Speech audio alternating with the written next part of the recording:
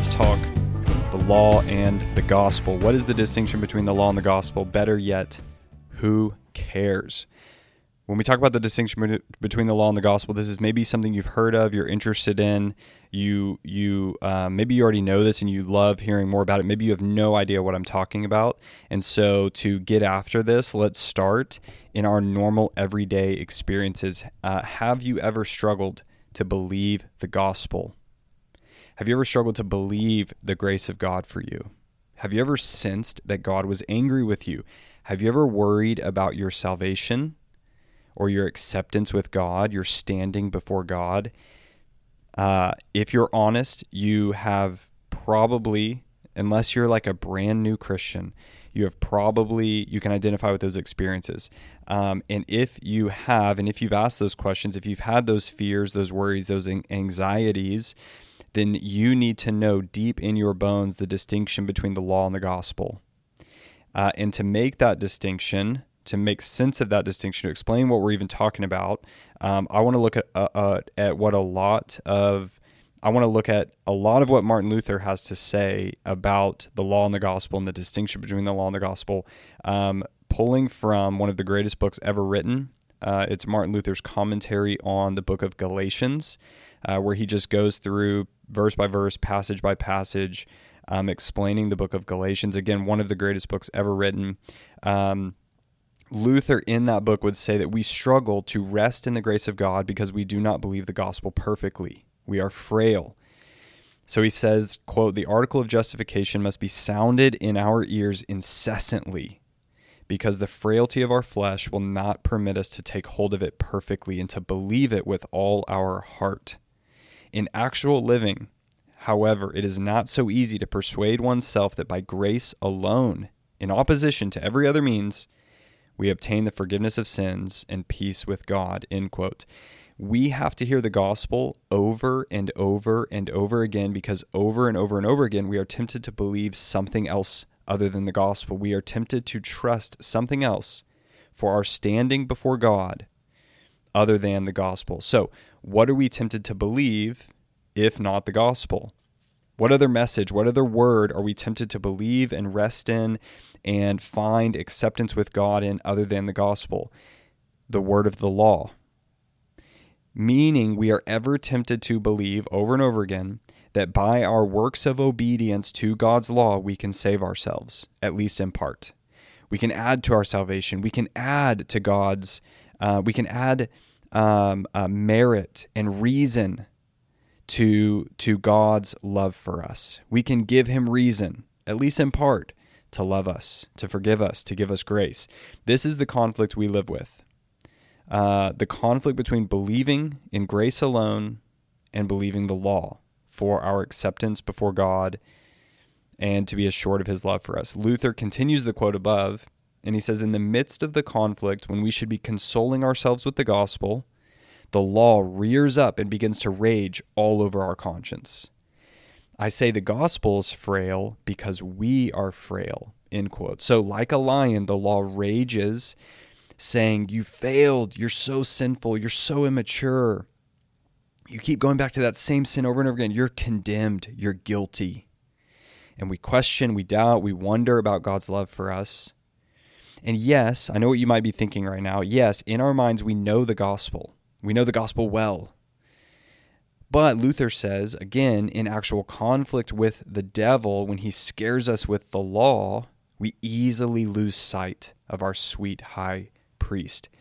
Luther talks about the devil a lot in his commentary, but he also talks about our very human wiring. He says that human reason can think only in terms of the law. It mumbles, "This I have done, this I have not done." But faith looks to Jesus Christ, the Son of God, given into death for the sins of the world, end quote. In other words, it's totally natural to us when wondering about God's love for us and his grace for us and his acceptance of us to think about what we have done and what we've not done, to balance the scales, to see how we're doing and hope we're doing good enough to have God's love and acceptance.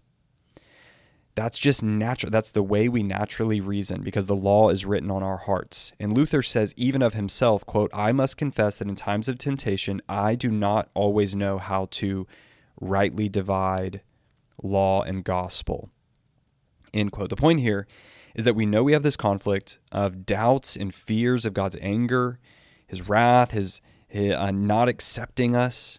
And Martin Luther says that it's all about understanding the law and the gospel, that the solution is understanding the law and the gospel and the distinction between the law and the gospel. This is so important that Luther says, quote, "The person who can rightly divide law and gospel has reason to thank God. He is a true theologian." So if you can rightly understand the law and the gospel, the distinction between the law and the gospel, Luther says you are a true theologian. So what exactly is this distinction? It's so stark that Luther says that it's as stark that the difference between the law and the gospel is like the difference between, quote, day and night. Hear it first in summary. Let's hear this first in summary, and then let's make it really clear. Listen to this quote from Luther. He says, "The law has the right to tell me that I should love God and my neighbor, that I should live in chastity, temperance, patience, etc. The law has no right to tell me how I may be delivered from sin, death, and hell. It is the gospel's business to tell me that. I must listen to the gospel. It tells me not what I must do, but what Jesus Christ, the Son of God, has done for me." End quote. Do you hear a distinction in there? One thing seems to do one thing, while the other thing seems to do another thing. So let's get into this. Simply put, God's law is about who you are and how you are to live. It commands and demands. It tells you what to do, what not to do. And the law offers no help, no support, no mercy. It cannot deliver you from sin, death, and hell in the event of failure.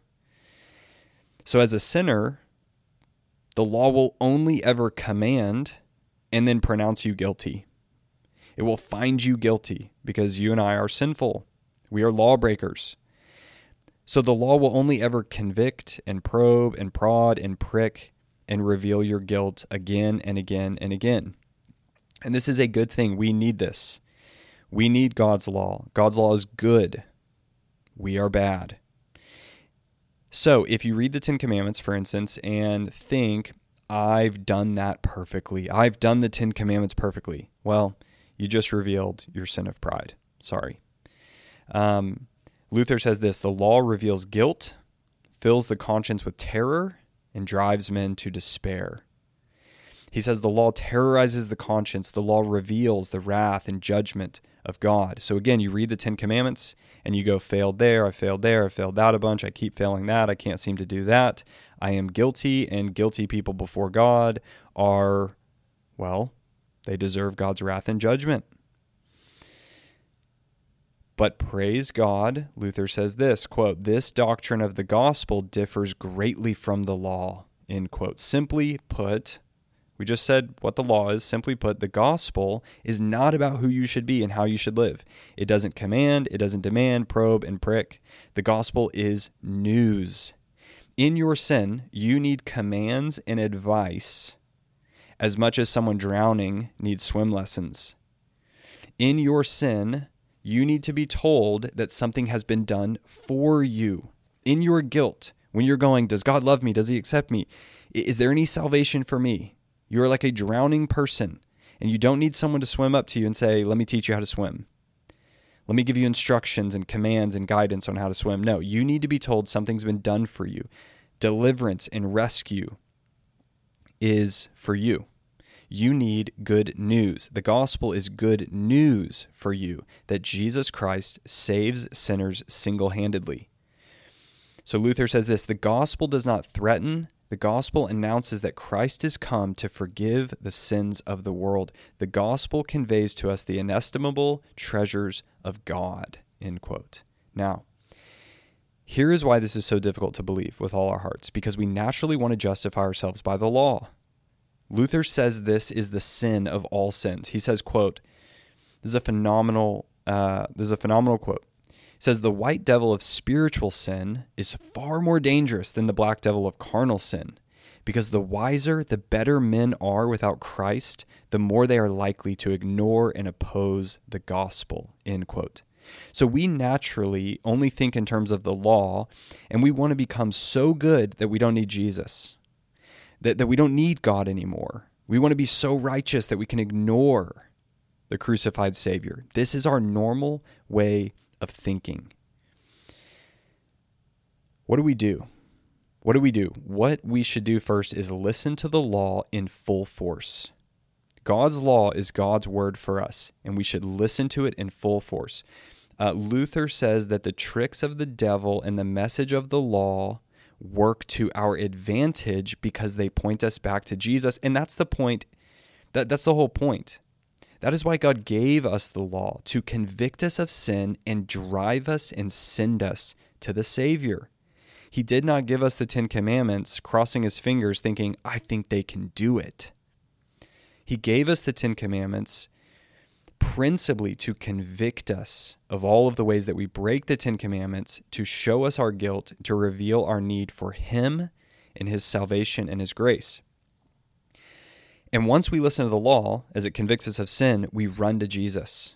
We run to Jesus and his salvation. Luther says this, when the conscience is disturbed, in other words, you're sitting there thinking, you're thinking of your guilt, you know your guilt, you know that guilty people deserve wrath and judgment from God, you're worried about God's anger and his wrath.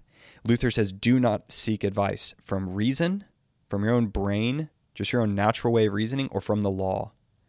But rest your conscience in the grace of God and in his word, and proceed as if you had never heard of the law.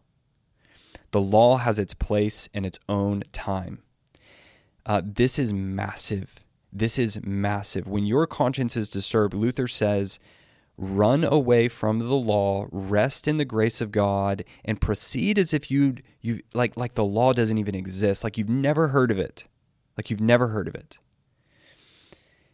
He goes on, he says, quote, if it is a question of faith or conscience, again, if it's a question of how am I saved? Am I saved? Does God forgive me and love me? He says, ignore the law entirely. Why ignore the law? Because the law only reveals your guilt. It doesn't tell you how to be saved. It doesn't tell you if God loves sinners. When the law has convicted you of your guilt and you're wondering whether or not God loves you and accepts you and has any grace for you, it's time to ignore the law, to act like it doesn't exist, to say things like this, quote, Mr. Law, I'm a sinner. What are you going to do about it?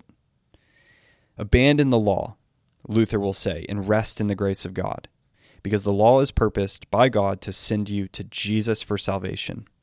So Luther says this, whenever Satan uses the law to scare you, to scare us, he says, quote, in accusing me of being a damnable sinner, you're cutting your own throat, Satan. That's awesome. Now, you might be thinking, well, doesn't the law guide us? Doesn't it tell us what is right and wrong and guide us? Absolutely.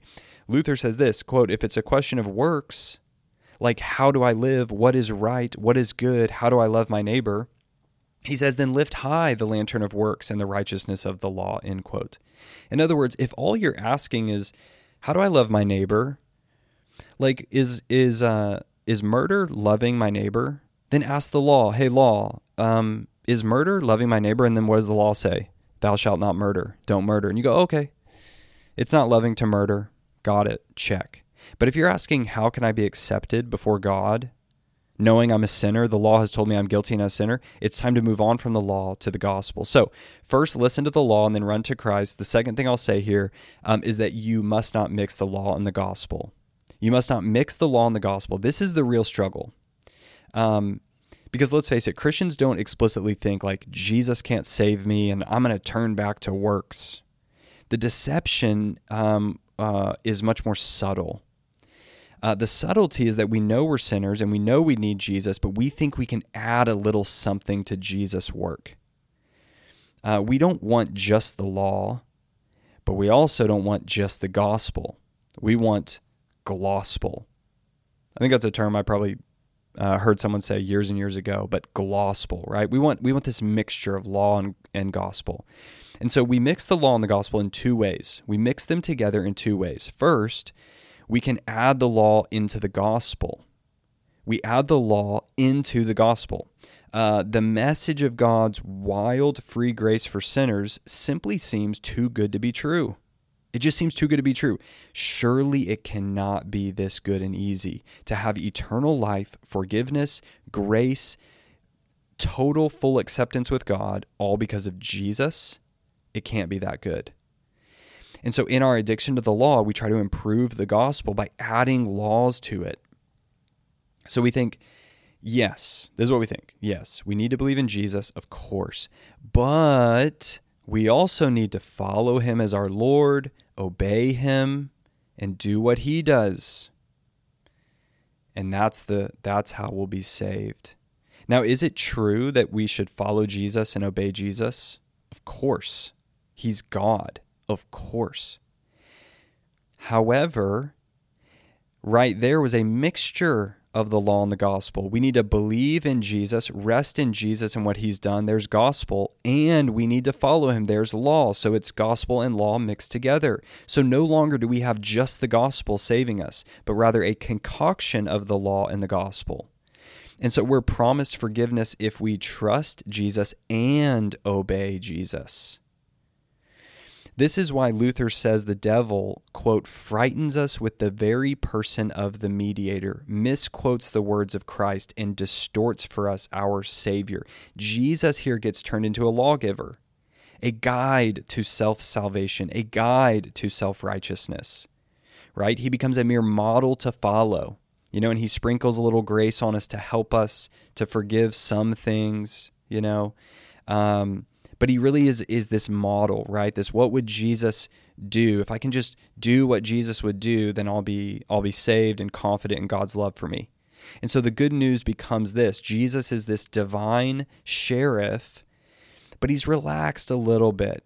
Just don't do the major sins too many times. Ask for some grace, follow his example, and you'll get forgiveness. You can be assured of forgiveness. So with gospel, with this mixing of the law and the gospel, we think if I believe in Jesus, have consistent quiet times, faithfully attend church, volunteer in the kids ministry, go on at least one international mission trip, share the gospel with an unbeliever, experience the Holy Spirit, and surrender all to God, then I can rest secure in the love of God. That's mixing the law and the gospel. That's mixing the law into the gospel. Think for a moment. Do any of us obey Jesus as we ought to? No. We don't. Do any of us surrender all to God? No, we don't. That's the whole problem. The law tells me that's the whole problem in the first place. I don't obey Jesus as the Lord and King that he is. That's the problem. But good news, Luther says, quote, Christ is no sheriff. He is the Lamb of God which takes away the sin of the world. Now, we also mix the gospel into the law. We also mix the gospel into the law. In an effort to obey the law, we realize it's too demanding. We just can't be personally and perpetually perfect. We just can't do it. The law is just too demanding. Maybe we haven't killed anyone, but we know we've murdered people in our hearts. We haven't committed adultery, but we've slept with a lot of people in our hearts. And so rather than acknowledging our guilt, as we've already said, and abandoning the law to run to Christ for salvation, abandoning the law as a way of salvation, we just bring Christ into the law. We can't let it go. And so we sprinkle grace and mercy on the law. And so we think something like this: no one can be perfect. That's unreasonable. It's too demanding. And God knows that. And therefore he just demands that we give it our best shot, and then he'll give us grace for the rest. That's mixing law and gospel. That's mixing the gospel into the law. Again, think for a moment. Does the law at any point relax its standards of perfection? No. The law tells me that's the whole problem. The law demands personal, perpetual perfection, and it never relaxes that standard. It never relaxes that standard. There's no grace and mercy in the law. It just demands you be perfect and holy as God is perfect and holy. And so the very problem is, well, I'm not. We're not. We are sinful. And so we don't want to mix the gospel into the law to relax it.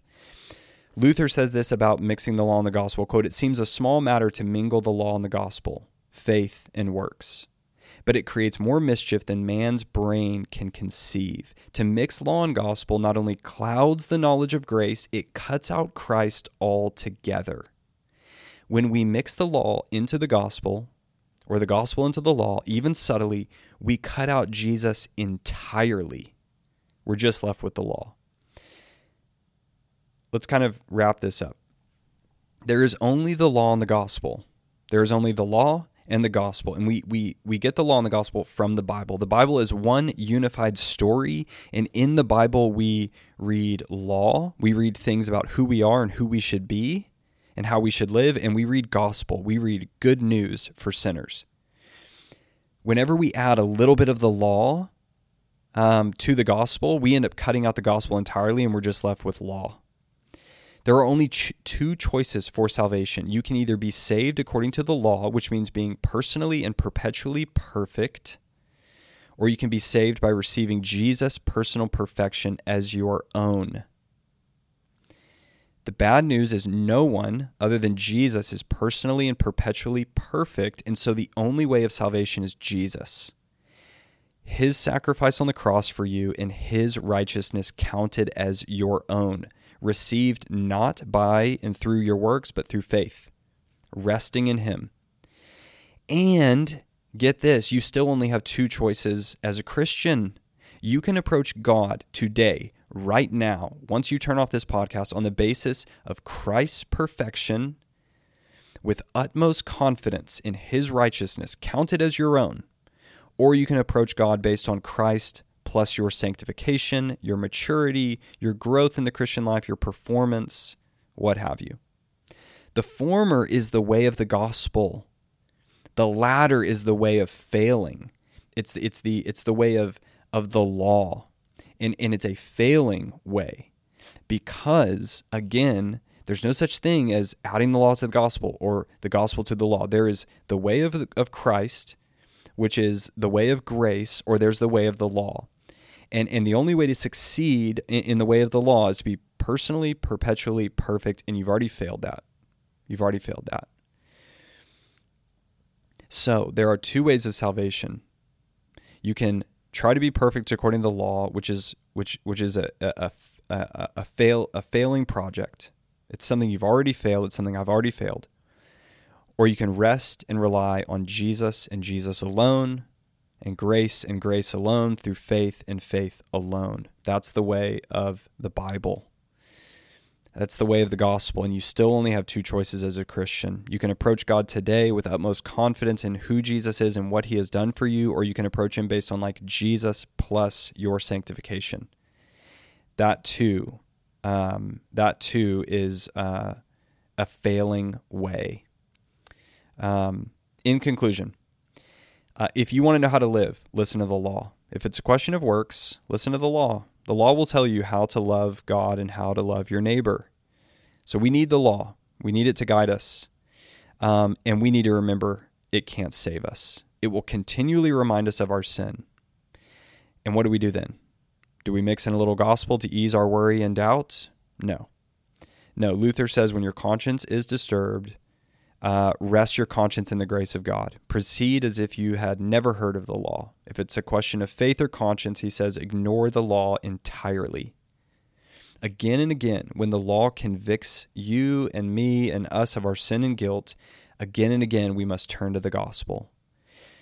This is why Luther says the article of justification must be sounded in our ears incessantly.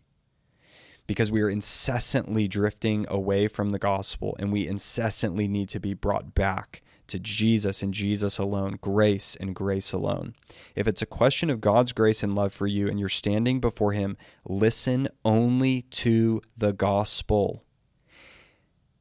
Luther says it's the gospel's business to tell you about those things, and so you must listen to the gospel. It tells you not what you must do, but what Jesus Christ, the Son of God, has done for you, and he has lived, died, and rose for you to accomplish your salvation in full, your justification in full. Your standing before God is not based on your performance.